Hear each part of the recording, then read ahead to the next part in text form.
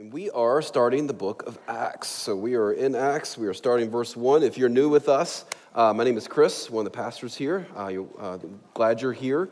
Whether you're here in person or watching online, we are glad to see you. And we are, as a church, making a practice of walking through the Bible verse by verse. And so we kind of took some snapshots, as it were, in the Gospel of Matthew to see kind of the work of Jesus in terms of how he went about the mission, how he went about, not necessarily, we didn't look at the words as much as we looked at the actions, we looked at the stories of Jesus in the book of Matthew, so that when we got to the book of Acts, which is where we're going to go verse by verse through the whole book, 28 chapters, so we'll be here a while, so that we would understand in this book how in which the disciples, why they did what they did, right? It's not just what they were taught by Jesus that they took, it's what they caught from Jesus, right? It's how they lived it out. And so that's why we spent some time in Matthew and now why we're going to be in the book of Acts. So this morning at the beginning here, Acts chapter 1, let me pray for us and then we will get started. Father, thank you for this opportunity to be together. Thank you for your word and this book of Acts that we can walk through. I pray you would, through this study, that God, you would teach us and you would guide us and direct us and mobilize us as a church to be on mission, to be servants, to be proclaimers, to be heralds, to be those who go out into a lost, dying, hurting, suffering world, to be your hands, your feet, your mouth as we speak and serve those around us. In Jesus' name, amen. Well, 3 crucial decades in world history. That's all it took. 3 decades. In the years between AD 33 and AD 68, a new movement was born. In just 30 plus years, the largest religion the world has ever seen was birthed. And what began with about a few dozen men and women of followers of Jesus would result in over 35 million followers of Jesus within the next 300 to 400 years. Over 60% of the population, the known population of the world, would be those who were followers of Jesus. Hundreds of millions of lives would be changed. Not only would people be changed, but civilizations, cultures, education, medicine, about every area of society would be turned upside down because of what we read here in the book of Acts. This book of Acts is a story, and it's the story about how the church got started. It's how we got here today. It's how Christianity got started. It's the story of how the followers of Jesus took that great commission that we looked at last week at the end of Matthew 28. It's how they took that and went and planted churches all over the world. It's the story also not of what individual Christians, apprentices of Jesus did, but how the Spirit of Jesus worked in and through local churches to see this gospel go forward. And the same Jesus and the same Holy Spirit that moved and worked in them and through them as a church also is in and working through us today. But what is a church? Well, in one sense, there's kind of 2 definitions of a church. In one sense, a church is the collective whole of Christians throughout all of history. If you're a Christian, you're part of what sometimes we refer to as the universal church. Okay? But there's also what we call local churches, and what we see very particularly in the book of Acts and what we are even today, a local church. These are local groups of believers who are on mission together to see their communities transformed for God's glory. They're little expressions of the larger universal church for specific geographical locations and contexts. So what is to be the focus of these churches, these local churches? The gospel of Jesus Christ is to be the focus. For in the gospel we change into new people. We live new lives. We become a new kind of community. In the gospel, we're empowered to reach our town, our city, and our world. It's focusing on the gospel. The Spirit of God takes an individual local church, molds it into what he wants it to be in its local context, and sends it out with the gospel. So how do we become that church on mission? As you'll see our theme are kind of on the screen on the sides there. How do you become that church on mission? What is it? How do you do that? What does it mean? And that's really our whole study in the book of Acts. And today, particularly as the book begins, we're going to be looking at what that means. We're going to look at a couple things. We're going to look at we need to believe the record, number 1. Number 2, repent of selfishness. Number 3, obey the mission. And number 4, remember the witness. Okay, number one, believe the record. Our writer of this book is a guy named Luke. If you're familiar with the New Testament, there are 4 Gospels: Matthew, Mark, Luke, and John. Same guy who wrote Luke is the same guy that wrote the book of Acts. And he is here wanting to persuade us of the authenticity of the facts that he has recorded. Okay, it's important that we believe what he has written. No soldier goes into battle without a weapon, unless he's a Medic Doss on Hacksaw Ridge, but that's a whole other story, right? Nor would a soldier go into battle with a weapon he wasn't quite sure if it would fire or not, right? The same is true of us. We can't carry out the mission of Jesus if we're not sure that what he actually said was true, and that what we possess and what we hold is actually accurate and trustworthy. Now, some of you may think that this stuff is kind of made up. Maybe you're here, you're just trying to figure this out. You've heard the Bible, you've heard of Christianity, you had someone bring you, you're not so sure all this stuff even is real or accurate. Maybe it's fairy tale stuff is what you're thinking.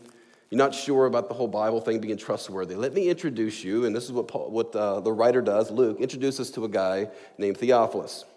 This guy, Theophilus, is an interesting character. He's also the same guy that Luke wrote to in the Gospel of Luke, right? Same guy. And he's probably a new follower of Jesus now, who has read that first volume of Luke, the Gospel, and now is living in a Roman world, probably in some kind of Roman political or governmental role based on his name. He's living in this Roman world where the story of Jesus isn't well known, and what is known is not necessarily believed. And so Luke writes to him specifically, and in writing to him, writes to us to equip and to help bring confidence to the fact of the gospel story of the life and death of Jesus. His goal is to equip this man and us for the mission, and so provides assurance and confidence about the history of Christianity. Let's look at a few things about the fact of Christianity. Number one, Jesus is unique, right? It starts off very beginning in the book, first book here, he says, I have dealt with all, this is important, that Jesus began to do and teach. So this is important.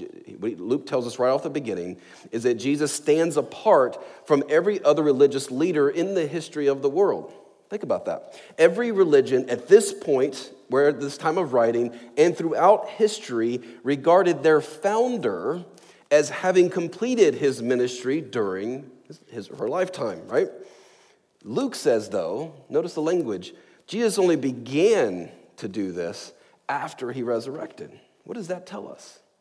It tells us that Christianity is a historical religion, not based primarily on ideas or philosophies or teachings or ethics, but it's based upon a real person, right? It's based upon a real person. Most religions of the world can exist apart from their founder. For example, you don't need Buddha for Buddhism, right? All you need is his teachings, right? But in Christianity, you need Jesus or you don't have Christianity, right? I love Huston Smith in his book on the world's religions said the following. He said, there has only been 2 prominent and influential figures that their lives have been so tremendous that people around them didn't just ask, who are you? But also, what are you? Buddha and Jesus. He said in both instances, the followers wanted to worship them, but Buddha said, don't worship me, follow my teaching. But Jesus accepted worship and said, follow me. Right? Very unique. That's what, right off the bat, Luke is telling us that Jesus is the basis of all that we are about, right? We have to have Jesus or you don't have Christianity. This is the start of it. Number 2, we also have to believe that the word is accurate. So this is what he says. Luke says, verse 2, until the day when he was taken up, after he had given commands through the Holy Spirit to the apostles whom he had chosen. So Luke, as we'll find throughout the book of Acts, and if you've ever read the Gospel of Luke as well, he was a physician, he was a doctor, very particular, right? If you're a doctor, you know you have to be very particular about your area of work, and he was very particular about his work, but also about what he wrote. He did a lot of research. He compared records, right? Did a lot of work on this. Matter of fact, listen to how the Gospel of Luke began. Here's how he started off the Gospel of Luke. Luke chapter 1 says, inasmuch as many have undertaken to compile a narrative of the things that have been accomplished among us, just as that those who from the beginning were eyewitnesses and ministers of the word have delivered them to us, it seemed good to me also, having followed all things closely for some time past, to write an orderly account for you, most excellent Theophilus, that you may have certainty concerning the things you have been taught. That's a lot of words. Okay, it's interesting. I mean, he's undertaking to compile a narrative, right? He's used eyewitnesses. He talks about here in this passage is an orderly account. I mean, he's very particular about his words. So first, he says there were eyewitnesses. Luke depended not on many, not just one witness, but many witnesses to compile the record. He didn't rely on just one. He compared his sources, carefully investigating them. The idea Luke is saying is you can go talk to people, I've talked to them, and you can ask them about the stories that I wrote and that they're accurate. Paul would later say this in the book of Acts, in Acts chapter 26, speaking to a guy named Festus, one of the leaders of that Roman world, said, "These things were not done in a corner." In other words, the things that happened in the life and death and resurrection of Jesus was not something hidden over in some little nook over in the corner that no one ever saw. It was common. People understood the facts of what had happened. And I love this. The book called the Bible is historical, right? It's written during the period of time that the eyewitnesses existed.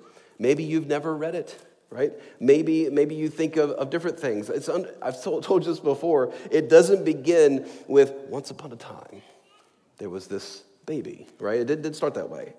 It doesn't start with a long time ago in a galaxy far, far away. I think that's how Star Wars starts. I'm not sure. Acts begins by addressing, this is interesting, right? Acts begins by addressing a very specific person, Theophilus, right? An historical person. And it begins with the words, inasmuch as, Luke does. And Matthew's gospel begins with a Hebrew phone book, basically, a list of names of all these people that you're like, who are these people, right? It's an historical document. In the book of Acts, we'll find this. Luke correctly identifies, based on other historical data that we have, identifies by name, title, job, and time, which was very tough to do with all the changing that would happen in the Roman world and all its leaders. Such historical figures as Ananias, Herod Agrippa I, Herod Agrippa II, Felix, and Festus. And one prominent archaeologist carefully examined Luke's references to 32 countries, 54 cities, and 9 islands without making a single mistake. All these places they exist. So it's an historical document. You can trust the history of which it has been written. Number 3 here, another thing we need to believe about this is that the resurrection is true. Okay, without Jesus, without understanding the Bible is historically inaccurate, and without understanding the resurrection, we will never be a church on mission. So he says in verse 3, he, speaking of Jesus, presented himself alive to them after his suffering by many proofs, it says, for 40 days. So for 40 days, Jesus appeared to people to show he had really risen from the dead.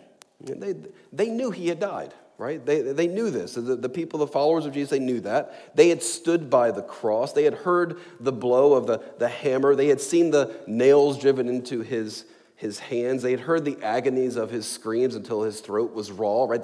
They saw the scene. They saw the Roman soldier shove the spear into his side. They knew he had died. His own disciples were so convinced that Jesus had died that many of them, I believe, inferring from John 21 and other passages, that they began to kind of scatter, not only scatter, but kind of return to their old way of life. John 21, look, we find Peter stands up to the group and goes, I'm going fishing. He's like, Jesus died and Peter goes fishing. Why? Because that was Peter's livelihood, right? He's like, well, it was nice knowing you, Jesus. It was good that we had this time, but you've died, and so I'm just going to go back to my previous way of life.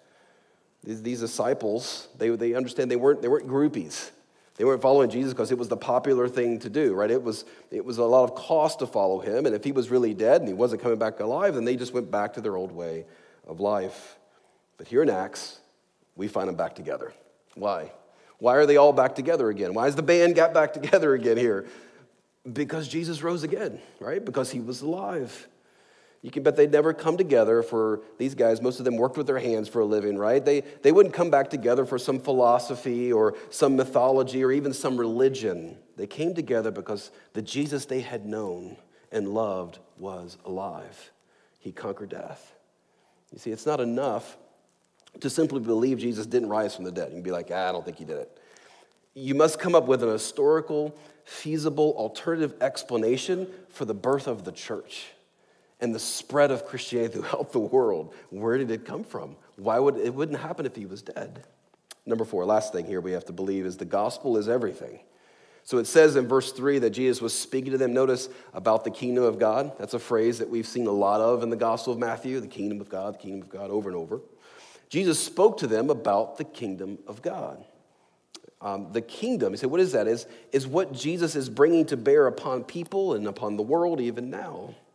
It's being done through local churches, through the gospel and the embodiment of Jesus' life in the local contexts in which they exist. This is why the kingdom of God, my friends, is really all about Jesus. Right? That's what he taught. It isn't about people picking up a little morality here and there, or about people attending some services, or people being do-gooders and doing some good deeds. Like, that's not what the church is about. It's about Jesus, right? It's about Jesus. Look what Jesus taught them. This is at the very end of the Gospel of Luke. Luke 24 is right before Acts 1. I know it's not in your Bible that way, but that's kind of how they were written, as one book. So right at the end of Luke 24, here's what Luke said. He records, speaking of Jesus, said to them, "O foolish ones, slow of heart to believe all the prophets have spoken. Was it not necessary that the Christ should suffer these things and enter into his glory? And beginning with Moses," and notice this, "all the prophets," even Obadiah, like all of them, okay? "He interpreted to them all the scriptures, the things concerning himself." He goes on to say this, verse 44, that same chapter. He said to them, "These are my words that I spoke to you while I was still with you, that everything written about me in the law of Moses and the prophets and the Psalms must be fulfilled." He's speaking of all the Old Testament, all the books of the Old Testament. I mean, this was the ultimate Bible survey course, right? I mean, this was Jesus teaching them the Bible, going book by book and explaining how all of it pointed to him. He didn't simply survey the contents of each book and teach them some interesting stories. They already knew the stories, many of them like the back of their hand, right? They grew up hearing the stories. He taught them what those stories meant. In doing so, Jesus taught them how to preach the gospel out of the Bible. He taught them how to call people to repentance and faith. He showed them how exactly to be witnesses of these things so that people find forgiveness. This is why when you read the book of Acts, again, not just what they heard from Jesus, what they caught from Jesus, right? This is why Peter could stand up and preach the way he does in Acts chapter 2. This is why Stephen could do what he did in Acts chapter 7. This is why Philip could preach and what he said in Acts chapter 8, and why Paul throughout chapter 13 all the way to the end could say the things he did over and over again. They were repeating, it's all about Jesus. They weren't just giving, hey, let me tell you the story about David and Goliath. You don't find that in Acts. Again, it's a true story, but what they're doing in the book of Acts is they're telling all of those stories, but they're pointing it all to Jesus. If we're going to be a church on mission, we have to see that Jesus is unique to everyone else in all of history. His word is accurate. His resurrection is true. And the gospel, the Bible, it's all about him. It's what the kingdom is about. It's what the mission is about. It's written on every page, right? The mission is not about moralism or religion or rules. It's about Jesus, okay? Let's establish that right up front. Number 2. Next thing we need to do, be a church on mission, is not just believe the accuracy of the word, but also, number 2, repent of selfishness. Now, notice what happens here. Look down at verse 4 of your Bible. It says, "And while staying with them, he ordered them not to depart from Jerusalem, but to wait for the promise of the Father." And we'll talk about that a little bit more next week. "Which he said, you heard from me. For John baptized with water, but you'll be baptized with the Holy Spirit." Now, what does all that mean? Jesus tells them to wait for the Spirit to baptize them. And the idea of to be baptized, it's not, get the water thing out of your head for a second. It's not the water thing he's talking about, but it is the idea of being immersed, okay, is what he's talking about. To be baptized with the Spirit, to be immersed, to be indwelled. And this is important to note as we study the book of Acts. This waiting for this baptism of the Spirit is unique to the story, this time in history. We're going to see a lot of these things. Acts is a narrative story. It's telling us how it happened, not telling us how it happens necessarily today in some of these events. The rest of the New Testament makes it clear that once you are a believer, once you come to Christ, you are immediately baptized, immersed, given the Holy Spirit, okay? So understand that, and we'll look at that throughout the book of Acts. But while every believer is baptized, immersed, given the Holy Spirit, not every believer is always filled with the power of the Holy Spirit, or is necessarily walking in the Spirit, which is why you'll find those commands in the New Testament. Walk in the Spirit, right? Be filled with the Spirit. Ephesians chapter 5, right? These are commands to do. So we find the Spirit will not leave us. The Spirit is given to us, but his usefulness in our lives may be hindered by selfishness, passivity, sin. And we'll see this here with the disciples. Look at what they say in verse 6. And when they had come together, right, the band's back together, all right, they asked, the first question they asked Jesus, this is crazy. You think about all the things you wanted to ask, right? Here's the first thing they ask. Lord, will you at this time restore the kingdom of Israel? I mean, if you read the Gospels, you hear them do this all the time. Like, okay, yeah, Jesus, you're going to die, you're going to rise again, okay. But when is the kingdom coming? What are they asking? When are those Romans going to get kicked out, right? When are we going to get this kingdom set up and when are we going to get this thing going? I mean, that's what they're asking. That's the first question that they ask. It's kind of like, Lord, we've waited a long time. We've waited through 3 extremely long years of ministry, camping out with you, which wasn't the greatest fun at all, which is usually not. You obviously consider those 3 years very important to us. We're not sure that they were as important as you thought, but hey, we wanted to stick with you. We were patient with all of this, Lord. We're only disciples. We're just following your lead. And of course, you went through that whole business of the crucifixion, which was really hard, and the whole resurrection, which is really exciting. I mean, all that stuff is really good, but enough is enough. Let's get down to business now. Let's get down to things that really matter. Where is that kingdom coming? When is it coming? Is it coming now? And when are those Romans are getting out of here? I mean, it's like, I can imagine. I'm not. Jesus wouldn't do this, but I would. I'd be like, like, don't you get what I've told you 800 million times? No, we didn't. Of course, they're implying they want Jesus to mow down the Romans. And here's the thing, not set him up, his kingdom up, and assign them their roles. Because if you remember in some of the gospel stories, Jesus had made reference to the coming kingdom and how they're going to have a throne and all that stuff. So they took that stuff like that. That's the one thing they heard. They're like, we remember that part. I just imagine this is a whole scene's going on here. This is my, imagination. But I imagine James and John over there. They're like sharpening their swords. Peter's sampling different thrones and making sure to see which one's most comfortable. Matthew's over there because he was, tax collector. He's crunching numbers, over there. Do we have enough money to build this kingdom? This is what's all going on. And so after years of teaching and discipleship, they still don't get it. Feels a little encouraging, doesn't it? So you're like, I still don't get it. Their language implies they're looking for a political overthrow, with Jerusalem as the capital and them as the rulers. And Jesus would return one day. Understand that. He would return. He will return one day, set up a very earthly kingdom, and those things will be real. But that's not what's happening right now. That's not what the mission is about. Bottom line is they still think, that it's all about them, when it's not about them, right? It's about Jesus. Jesus basically tells them to knock it off. He says, you know what? You don't need to know when the earthly kingdom will come. These disciples they'll never get on mission. They would never get on mission until they learn to chuck their own agendas and follow Jesus and his agenda, right? We do this, don't we? We have our own agendas. We present to Jesus and be like, I'll follow you just as long as you follow my plan, right? As long as you follow my kingdom and set up my kingdom and do the things I want you to do.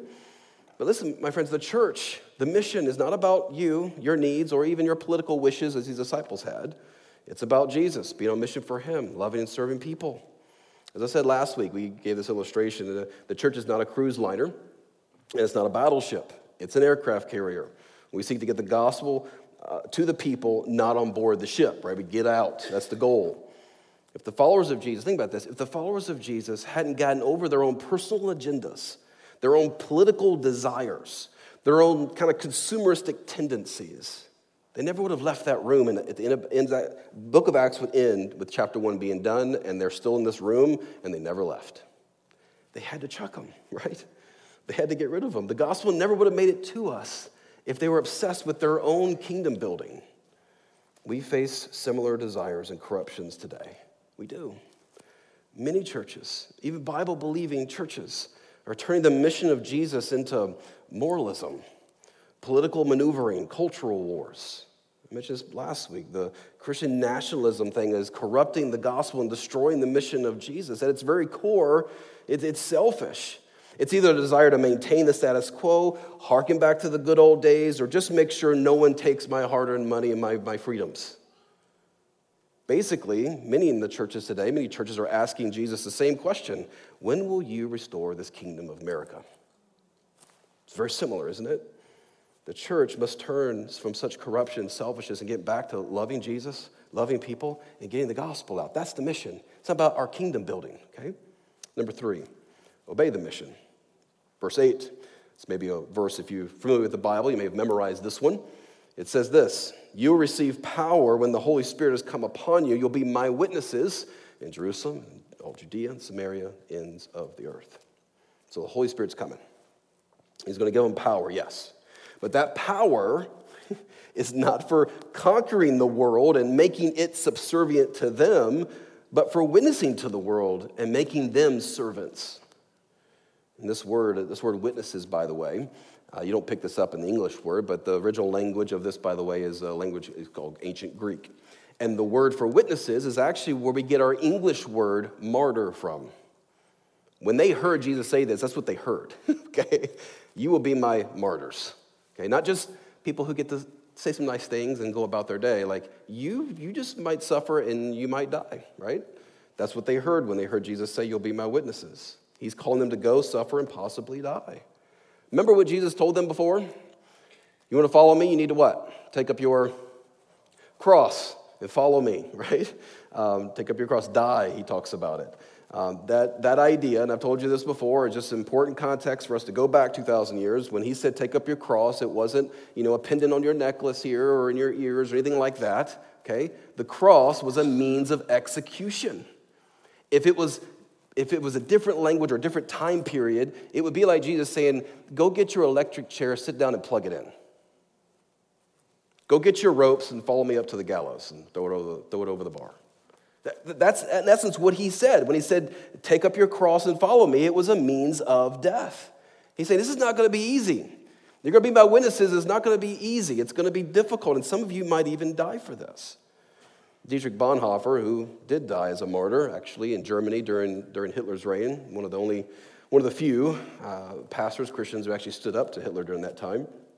He said this. He said, the cross is not the terrible end to an otherwise God-fearing and happy life, but it meets us at the beginning of our communion with Christ. When Christ calls a man, he bids him come and die. This means there's nothing self-indulgent about cross-bearing. When the disciples would have heard, take up your cross and follow me, they'd seen that before. They lived in these little villages. They saw Romans come into town. And when they took a guy and he bore a cross and left town, they knew exactly what that meant. That meant that guy wasn't coming back, right? He was going to take that cross and they were going to put it in the ground and he was going to die. They understood the concept when they heard it. C.S. Lewis, as you know, one of my favorite writers, he put it this way. He said, the Christian way is different. It's harder and easier. Christ says, give me all. I don't want so much of your time and so much of your money and so much of your work. I want you. I've not come to torment your natural self, but to kill it. No half measures are any good. I don't want to cut off a branch here and a branch there. I want to have the whole tree down. Hand over the whole natural self, all the desires which you think innocent as well as the ones you think wicked, the whole outfit. And I will give you a new self instead. In fact, I will give you myself. That is what Jesus is saying. Follow me, take up your cross, follow me, and die. So being a Christian means you give up your life. You give up your agenda. You give up your pursuits of Jesus. And it's only as the disciples died to themselves that the church, the people of God, got on mission and changed the world. Did you know that many of them, if not all of them actually, would die as martyrs? Each one of the followers, the disciples. Let me just list them off historically what happened to them. You have Matthew, who would be killed by a sword. Mark would die in Alexandria after being dragged through the streets of the city. Luke, the writer here, would be hung on a large olive tree in Greece. John would be permanently scarred with a pot of boiling oil and then banished to an island to die alone. Peter would be crucified upside down in Rome. James, the half-brother of Jesus, would be killed by a sword and beheaded in Jerusalem. James, the apostle, will be thrown down from a high pinnacle and beat with clubs until he died. Philip would be hung. Bartholomew would be scourged and beaten until he died. Andrew would be bound to a cross until he died. Thomas would be run through with a lance. Jude, the other half-brother of Jesus, would be killed by execution arrows. Matthias, who was added to the band here later on in chapter 1, would also go through this, and he would be stoned and beheaded, and Paul would be beheaded in Rome. When Jesus said, "You'll be my witnesses," they understood what that meant. It wasn't going to be easy, and for them, for many of them, they died. And their blood, as Tertullian, who was a second century theologian, he said the blood of the martyrs was the seed of the church. Right? It was their death, willing to die for what they had seen and believed and witnessed, that caused Christianity to grow. Make no mistake about it, the power of the Holy Spirit would change their lives. And as we read the book of Acts, we'll see this. It enabled them to open their mouths and speak about what they had seen, like Peter again in chapter 2.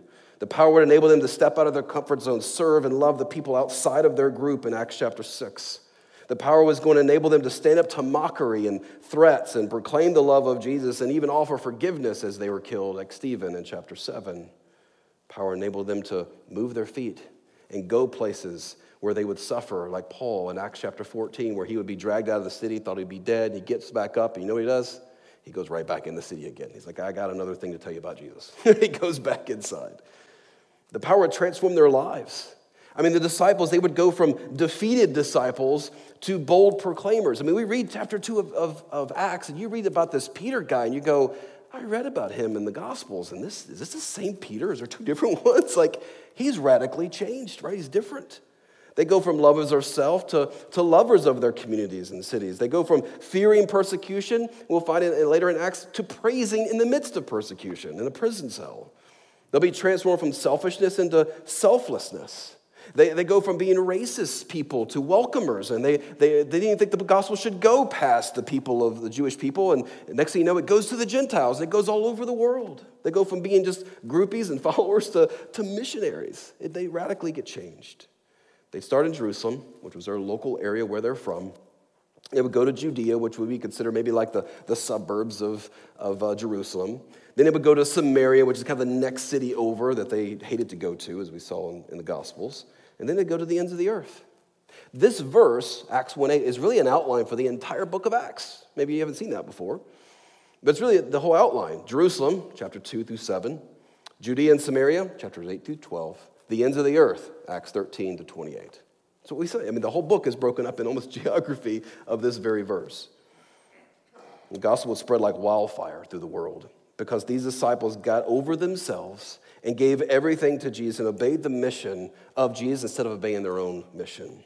Again, this Tertullian, early church kind of theologian, about 150 years later, get this, 150 years later from this story would write this story. Listen, he said this: "We," speaking of the churches, "we have filled every place among you, cities, islands, fortresses, towns, marketplaces, camps, tribes, companies, palaces, senates, forums. We've left nothing to you but the temples of your gods."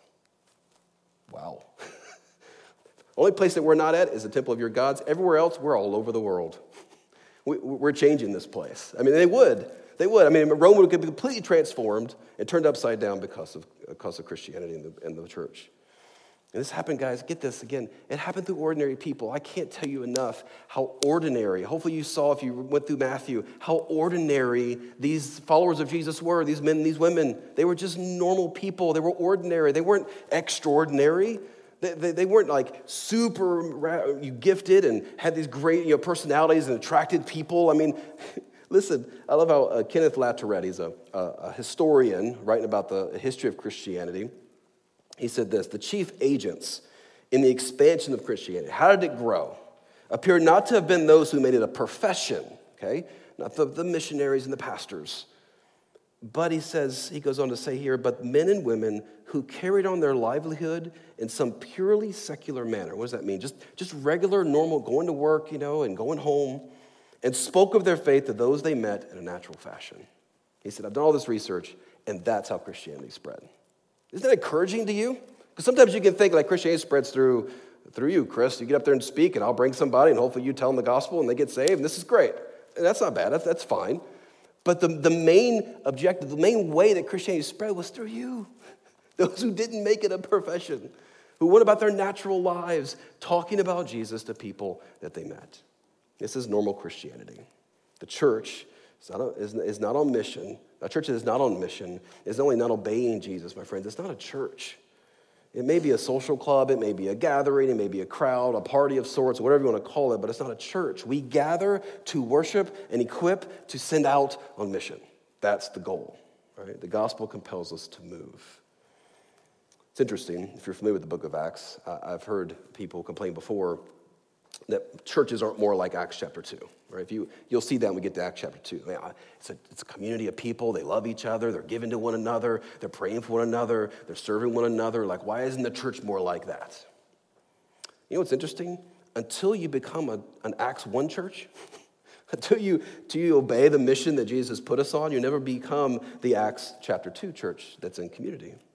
Think about this. It's only on mission that you learn to give financially as you see all the needs out there and so many ways of getting the gospel out. It's only on mission that you realize that you don't really know much about the Bible, right? Have you ever noticed that? You go talk to someone who doesn't know Jesus and they ask you all these questions. You're like, I know David and Goliath. Can I tell you that story? You're like, I don't know how to answer them. I don't know what to say. What does it force you to do? Dig in your Bible. It forces you to go read. It forces you to go study, you see? It's only on mission that you pray like you've never prayed before because you realize your own inadequacies, you realize your own fears, and you realize that you are unable to convince someone of the reality of Jesus. You need God to do that. And so you pray, you see? It's only on mission that you will strive to live a life of holiness. You say, what is that? A life like Jesus. Holiness is being like Jesus. You realize that your selfishness and pride hinder the mission. You must kill sin in order to be more effective on mission. That's why I need to live a holy life. For the sake of the gospel, right? So you see, mission moves you to do all the things the Bible commands you to do. This is why, just footnote here for a second, this is why at the end of every service, okay, I know you've gotten used to this now, and you just repeat the words, and you say, let's do it, or I think unless you're Jared, you say, just do it, but other than that, you say, let's do it, all right, let's do this mission thing. Can I say it to you again and help you understand that all of it culminates with being sent? We do all the other things so that we are sent. Okay? When we say we delight in the gospel, why? So that we have the right message and are rightly motivated to be sent into the world. We grow through relationships. Why? So the lost in the world and suffering world will know us by our love for one another. That's why we do it, so that we're sent out. We serve our community so they hear the gospel, so we get a platform for being able to share the gospel and talk to people about Jesus so that we're sent into the world. It all culminates with that. It's why we do all we do. If we do all those things and never gets to being sent, then we do all those things in vain. It's about Jesus and about the mission he sent us on. Number 4, last thing. Remember the witness. If we're going to be the church on mission, then we have to remember the witness. And it probably should be capital L, actually, now I think about it. The witness, okay? Look at verse 9. When Jesus, had said these things, as they were looking on, he was lifted up, and a cloud took him out of their sight. So no doubt the disciples are a bit overwhelmed and intimidated by this call that Jesus has given to them. I mean, I would be if I heard this. I'd probably sit there and listen to this and be like, okay, we're this little group? We're going to do this? Maybe you feel that way too. But to add to their fear and their uncertainties about, I don't know if we can really do this, Jesus. I know you said the Spirit's coming. Hopefully things will change for us, but I don't know if we're going to be able to do that. To add to their fears, Jesus leaves them. Can you imagine? You'll be my witnesses throughout the world. Boom. Rocket into the sky. See ya. I mean, I just imagine them. If I was them, I'd be like, no, come back. Where are you going? And so, I mean, at this point, Peter tells his servants to put the thrones away. Right? James and John are putting their swords back in the scabbard. Andrew rolls up his scroll and ties it up. Matthew puts down his calculator, right? They're probably like, I imagine like a toddler who just lost their favorite toy, Like, no. Their child after being dropped off the first day of school, they get on the bus and they're like, their face looking at the mirror like, no, why are you sending me? Kind of thing. This is what they felt like. And while they're still standing there, and while they're staring into the sky as Jesus ascends and goes up into the sky like a rocket, they're looking up there, and all of a sudden, as they're doing that, angels appear. Kind of put their arm on their shoulders. It's almost like the language is almost like they put their arm on their shoulders and looked up with them like, hey guys, what you looking at? So look what it says, verse 10, and while they were gazing into heaven As he went, behold, 2 men stood by them in white robes and said, Men of Galilee, why do you stand looking into heaven? That this Jesus who was taken up from you into heaven will come in the same way as you saw him go into heaven. So basically, in a roundabout way, they rebuke the disciples. In other words, guys, okay, stop looking up. Stop looking up and look around you at the mission fields in front of you. Let's go, you know. We learn that the ascension of Jesus in many ways means, okay, church, get busy now. I've accomplished the work, and now it's for you to go. It means we have more confidence and excitement than ever, for now our Lord we could say, is at large. Right? He's everywhere through his Spirit in all local churches until he returns. Now, doubts are probably running through the disciples' head, right? The doubts in the ability to carry out the mission. After all, let's keep in mind, they had just failed miserably, right? Jesus, remember he was arrested, what did they do? They took off, right? They took off running, they scattered. Remember in Matthew 28 we saw last week, when Jesus resurrected and appeared to them, it said, and some of them did what? Doubted. He's like standing right in front of them. They're like, I don't know if that's really you. Let me, you Thomas, can I touch your hand? I don't know if this is really real. They have failed miserably over and over. He just about to ascend, and they go, hey, when are you going to set this kingdom for us? It's like, wow, they have missed it over and over again. So no doubt they're a little concerned about this. No doubt the vision of the cloud taking Jesus away may have even brought back memories of what they read about in the Old Testament when the glory of God departed, and all of that. So what kept their feet to the fire? What motivated them? Why does Acts keep moving and doesn't end right here? Right? Why did they go out and they start planting churches in hard places? Why would they die as martyrs as they did? So many of them did. Answer is because now they have a witness themselves. Jesus' ascension meant not just get busy, but that he had completed the work of redemption. He would now be glorified. He would be at the right hand of the Father. And that's where he sits. We've seen this in our study of the book of Hebrews, right? That's where he sits today. And you know what he does? You know what Jesus does? One of his main ministries? He witnesses. He witnesses to you, to the Father. Now listen, he's not telling the Father how good you are. He's not telling the Father how valuable you are, how gifted you are. He's not spinning things up there and being like, it's not as bad as it looks. He's not doing any of that. He's telling the Father the truth about you, but here he's telling the Father the truth about him. I died for her. I died for him. They're forgiven. They're mine, right? That's what he's doing. I purchased them, despite all of their failures and all of their fears and all their inadequacies. Jesus was crucified, think about this, because people bore false witness of him. They couldn't find any evidence to put him to death, so they lied, they had him killed. Those liars, those who lied about him, is you and me. We had him crucified because of our sin. We wanted nothing to do with him, but he went to the cross anyway, right? He went to the cross because he loved us, and he went there to die for us, and he stayed there and went through the grave and out the other side to bear our sin. And now, despite our unfaithfulness to him, despite our bad witness of him, he is faithful to you and bears witness of his blood that was shed for you. You say, where does that come from? Listen, Revelation 1:5 speaks of Jesus Christ. He's called the faithful witness. 1 John 2 says this, we have an advocate, a defense lawyer, as it were, with the Father, Jesus Christ, the righteous. Hebrews 7, we saw this in our study of Hebrews. Hebrews 7:25 says he is able to save to the uttermost those who draw near to him, to God through him, since he always lives to make intercession for them. That's it. That's the defense. That's the advocating. That's the witnessing. Listen, you will only be a witness of Jesus when you realize that he witnesses to the Father for you. You see the confidence that comes from that? Every time the disciples would fail on mission, and they would do it often, every time you fail on mission, every time Satan brings up accusations against you, Jesus is pleading his righteousness, his blood that was bought for you. That's a blood-bought child of mine, right? This is what makes you want to carry out the mission. This is what propels you forward. This is what keeps you on task.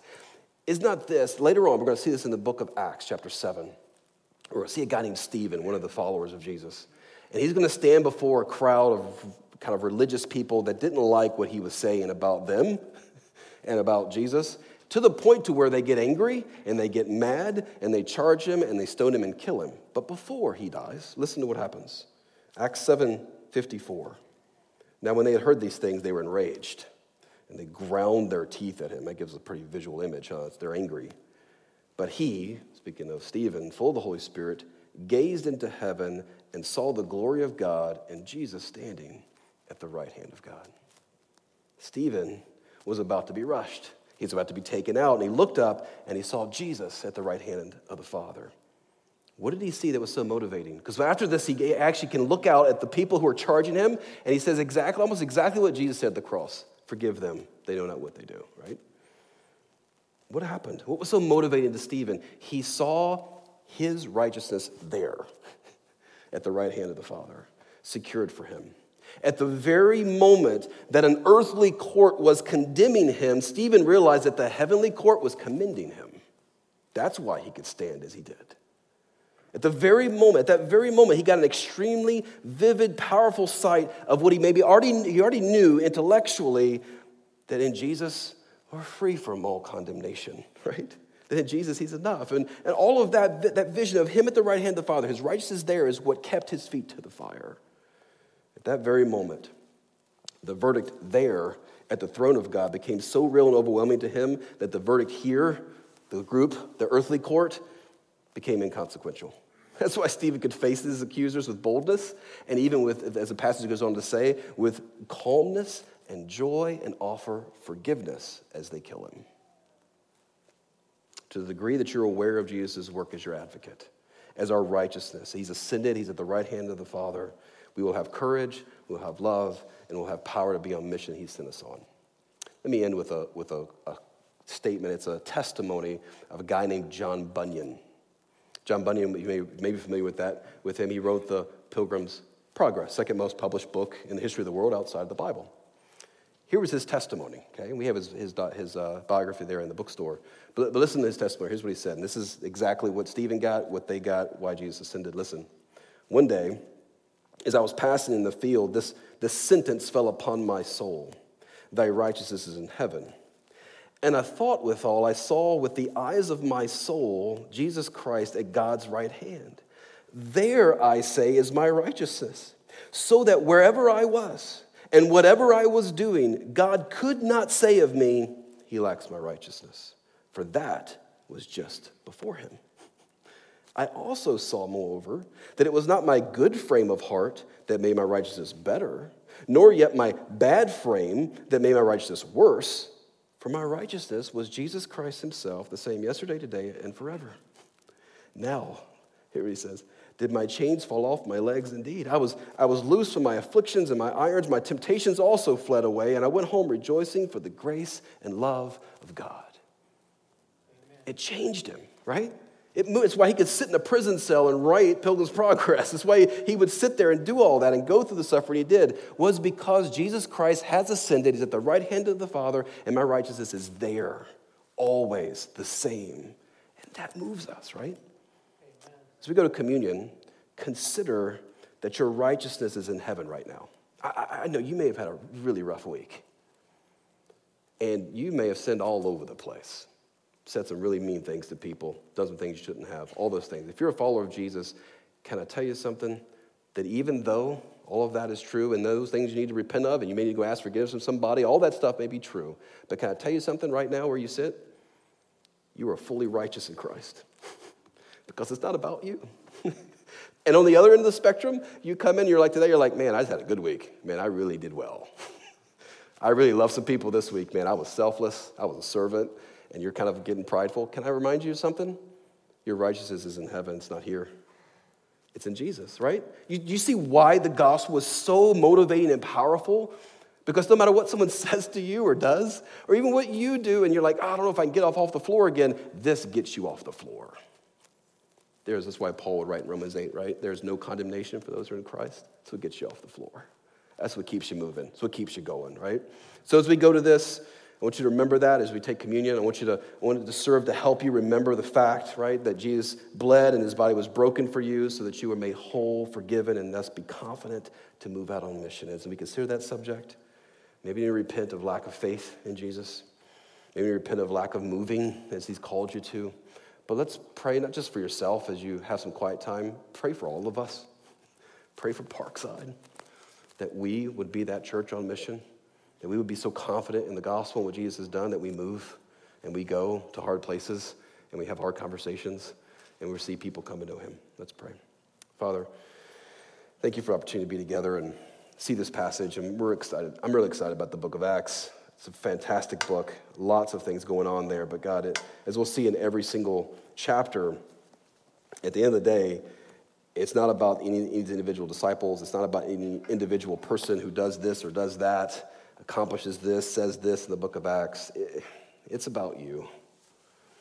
And God, give us that vision that Bunyan had there, that Stephen had, that God, the disciples had, the followers of Jesus had, that when you ascended, God, you were there right now. Right now, you're seated at the right hand of the Father. And you're our advocate. You are our righteousness. Jesus Christ, the faithful witness, our righteousness.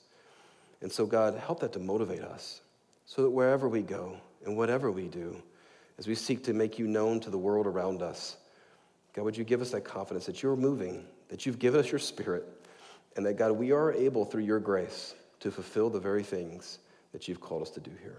In Jesus' name I pray. Amen.